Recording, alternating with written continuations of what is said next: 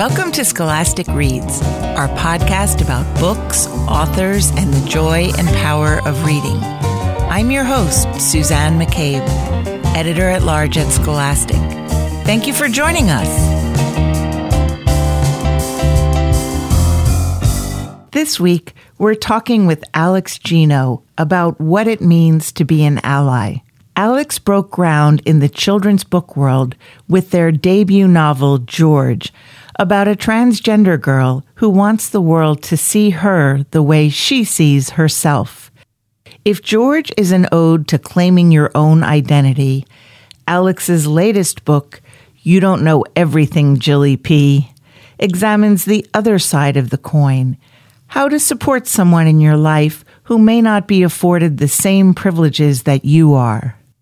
Jilly thinks she has life figured out, but when her sister is born deaf, she realizes how much she still has to learn. Soon, Jilly befriends Derek, who is a deaf Black American Sign Language user. She goes to Derek for advice, but doesn't always know the best way to ask for it. She makes some mistakes along the way. Ultimately, Jilly has to learn to be an ally, a sister, and a friend, understanding that life can work in different ways for different people. Alex will talk with us today about their two middle grade novels and why it's so important to encourage empathy and compassion in young readers.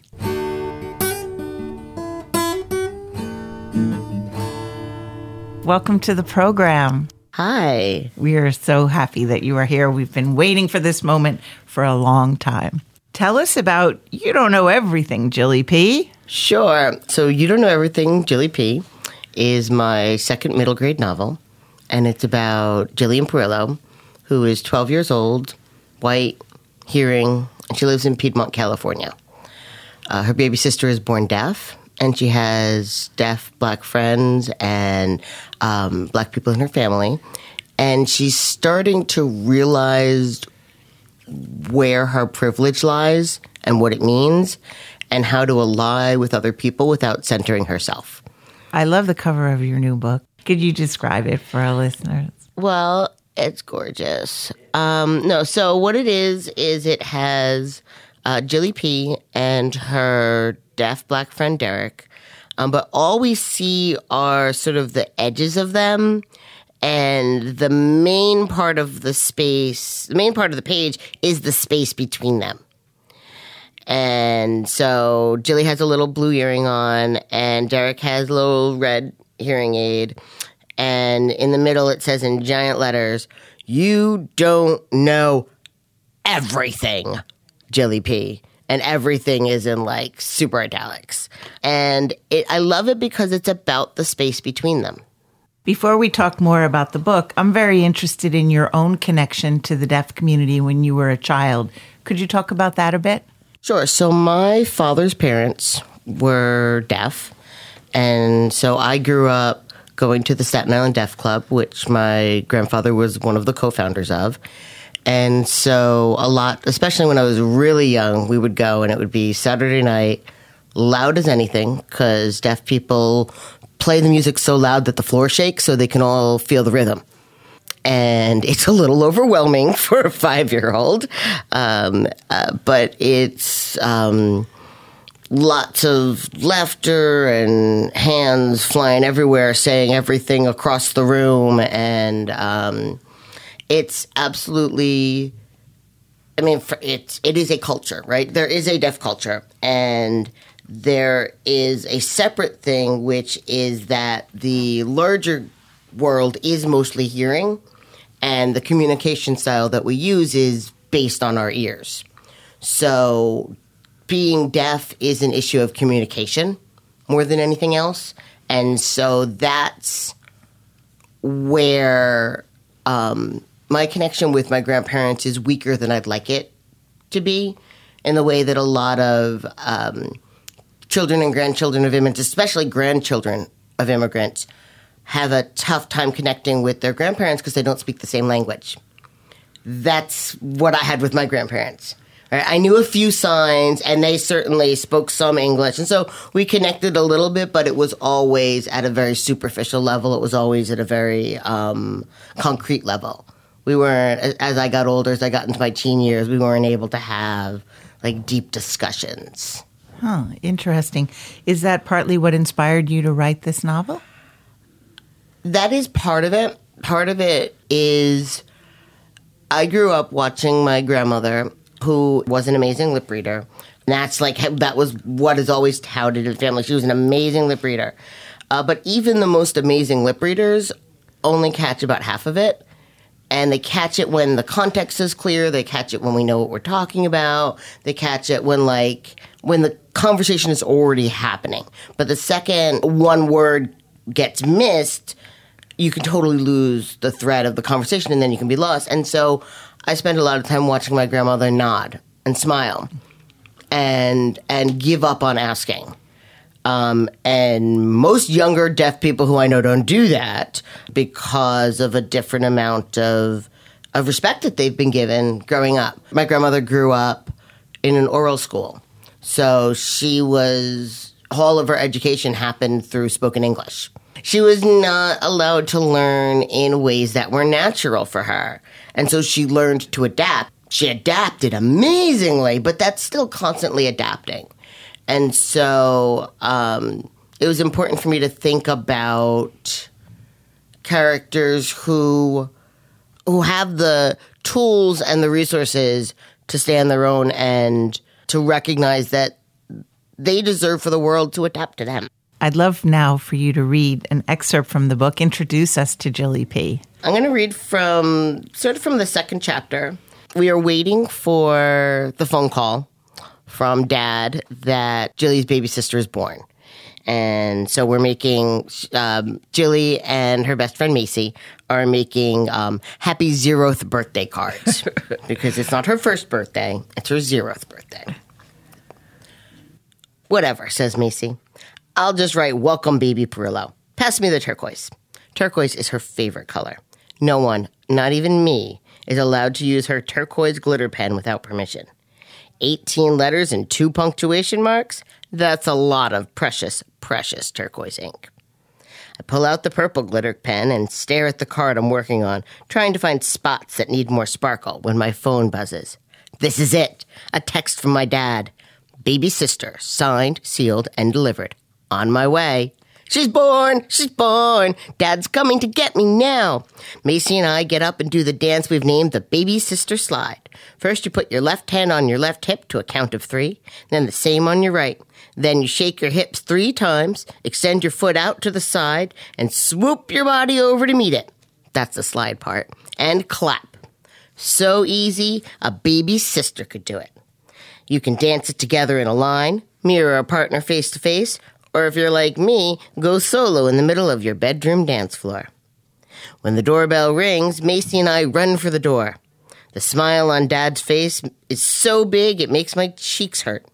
He throws his arms wide open and announces, "She's beautiful! Just beautiful! Get over here, Jilly Billy." He picks me up and spins me around the room. "Hi, Trisha," he says once I'm back on the ground. "Good to see you." "You too, Dominic. Congratulations." "So," I ask, "what's her name?" "Yeah, JD, spill it," says Macy. "Emma." The name sounds like a sunbeam radiating off his tongue. "Emma," I repeat. It's lovely. "Well done, JD. Worth the wait." "Thanks, JF." "JBFF," Macy corrects Dad. "OASINDIA." "Oops, I'm sorry. I'll never do it again." That's one of their standards. I'm glad my dad and my best friend get along so well, but right now there's a brand new baby sister to see, and now is not the time. So I grab Dad's hand and pull him towards the door.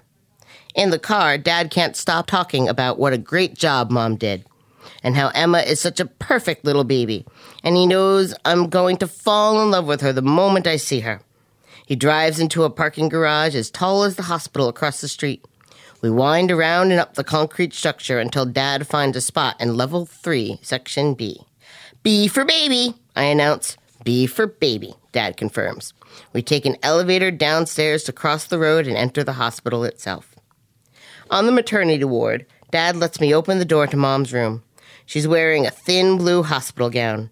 I can tell she was asleep because her head jerks up and she blinks a few times before smiling. Her face is pale and her hair is stringy, but the smile in her eyes is bright. "Hey, you two." Emma's sleeping. She nods over at the corner of her room, where Emma is nestled inside a plastic and steel crib. I go over to peer in, but all I can see is a mass of fabric with a smoosh of pink peeking out between her hat and her blanket. "Come on over here, Jilly, so your mom can give you a big hug and kiss."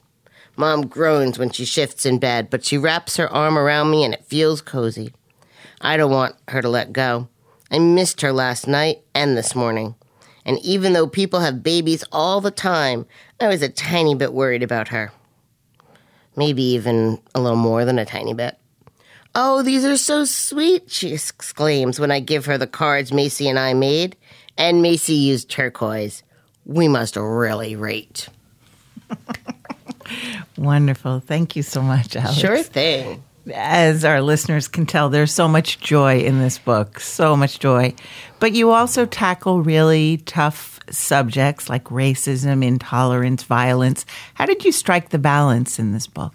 A lot of writing and rewriting and conversations and rethinking it and showing to people conversations with my editor, David Levithan, but also conversations with Black people in my life, conversations with deaf people in my life, conversations with just on the internet, like reading up on like where things are now, because I knew how my grandparents were being deaf in the 80s, which is very different than being deaf now, right? Cochlear implants were not a thing 30 years ago. There was lots of taking that in, and then the work was in layering it together and threading it together so that it was one story. Because there's a number of things going on, but they all do connect. Now, if we're in a classroom and we want to do a term paper comparing Jilly P with George from your previous novel, how would we do that? So if George is a book about being yourself and stepping up and moving forward and proclaiming, Jilly P is a book about seeing other people for who they are and taking a move back and saying, I need to give this other person more space. Now, Jilly P learned some very tough lessons, and she does make mistakes. No doubt we've all found ourselves in her shoes from time to time. How can we turn our own mistakes into productive experiences? I will say it should be a productive experience, but that doesn't mean it has to be a comfortable experience. It can be uncomfortable. And being uncomfortable is not the same as being unsafe. And if I have to be uncomfortable to sit with something so that someone else can be more safe, that is not only worth it to do, that's my obligation. And so the first thing is to recognize that you may get defensive and you may try to explain why it wasn't your fault, but it doesn't matter whether it was your fault so much as that it happened. Whether or not it was your intention, there was still an impact. So apologize for the impact. Don't excuse your intention. And then you're probably still going to have feelings of feeling really bad. Yeah, great. You should own them, acknowledge them. They're real. And go talk with someone who shares that privilege about what that experience was like. Hash it out, start making plans for next time. What's not helpful is dumping all of that guilt onto the marginalized person. So I'm thinking a lot about your debut novel, George. When I knew we were going to interview you, that made such an impact. It won many, many awards. It's also on the ALA's list of most challenged books in 2016, 2017. Why is it so important that all children be able to see themselves, regardless of what some adults may think? Adults often think that kids know a lot less about themselves and that therefore they need to know a lot less about the world than they actually do. We are all living beings, and by the time you're, any age, you start to have preferences real early, right? Like really little babies. Some of them will love carrots and some of them will love peas, and we are all different from like the very first moment. And so having access and tools to seeing different reflections is critical to know I'm real and my thoughts are valid. I get to be this person that I am. And in a world where trans people face frightening levels of violence, particularly trans women of color, it's a public health issue that cisgender people know that trans people are real.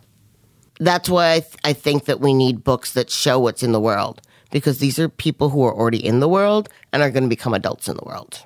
Why do you think adults can be so quick to write something off as bad or wrong? I think it's fear.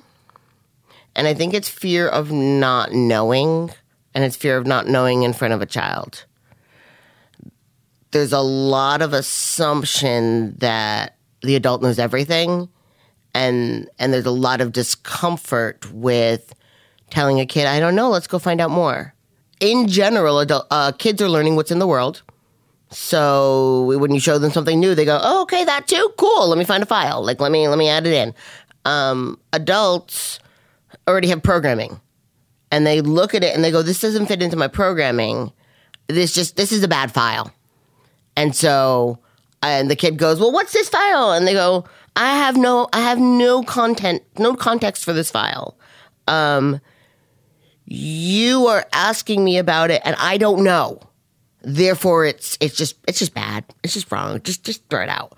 And when if that kid is trans, right, that's saying throw your identity out. And that leads to shame, that leads to hiding. And the road back from shame and hiding is long and slow, and there's no full recovery. And so that comes right around to the question of, so why'd I write George? Because we need tools. And I don't want other kids having to wait till they're 19 or maybe 30 or whatever, or even, 15 when you start hitting YA to find characters that they can connect with. What are some of the most heartwarming responses you've gotten from readers of George? Oh, gosh. There are some really, really sweet ones. One of my favorites was when it was shortly after the book came out, and this early 20s, taller, blonde, femme-appearing white person comes up to me. Would you sign this book out to me? I got the ARC, the advanced reader copy, back at BEA or whatever, and you made it out to my old name. That 6 months must have been so big for her. Way to go. And Alex. I had some little part in that. A big part, I bet. Can I share one more? Please. Okay. Some people complain that the book is not age appropriate. And I do believe there's no age before which it is appropriate to be compassionate. But the book isn't going to make anyone trans. That's not what happens. The book can make you trans aware, which is not a bad thing as far as I'm concerned. So there's this mom who contacted me on Twitter and said that she and her 7-year-old daughter had just read the book, and her kid came up to her and said, hey, my stuffed bunny is trans. And it's like, what an age-appropriate way of playing with what does it mean to be supportive? And the nurturing component in that is not to be beat, right? No, it's super good. It's super good. Wonderful. Oh, my gosh. Well, I hope our readers get You Don't Know Everything, Jilly P, and have the same wonderful responses. Thank you so much, Alex. Sure, I'm happy to be here.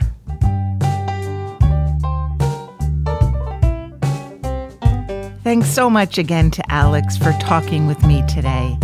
And thank you for listening.